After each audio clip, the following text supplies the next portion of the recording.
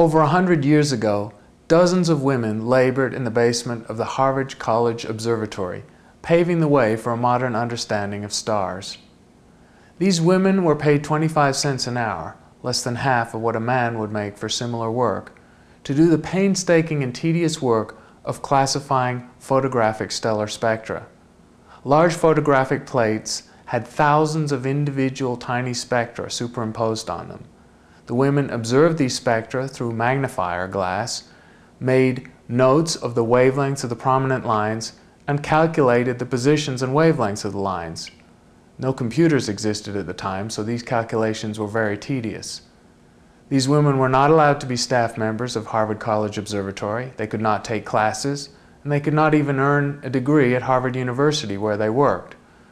Their work, however, was central to the understanding of stars by classification.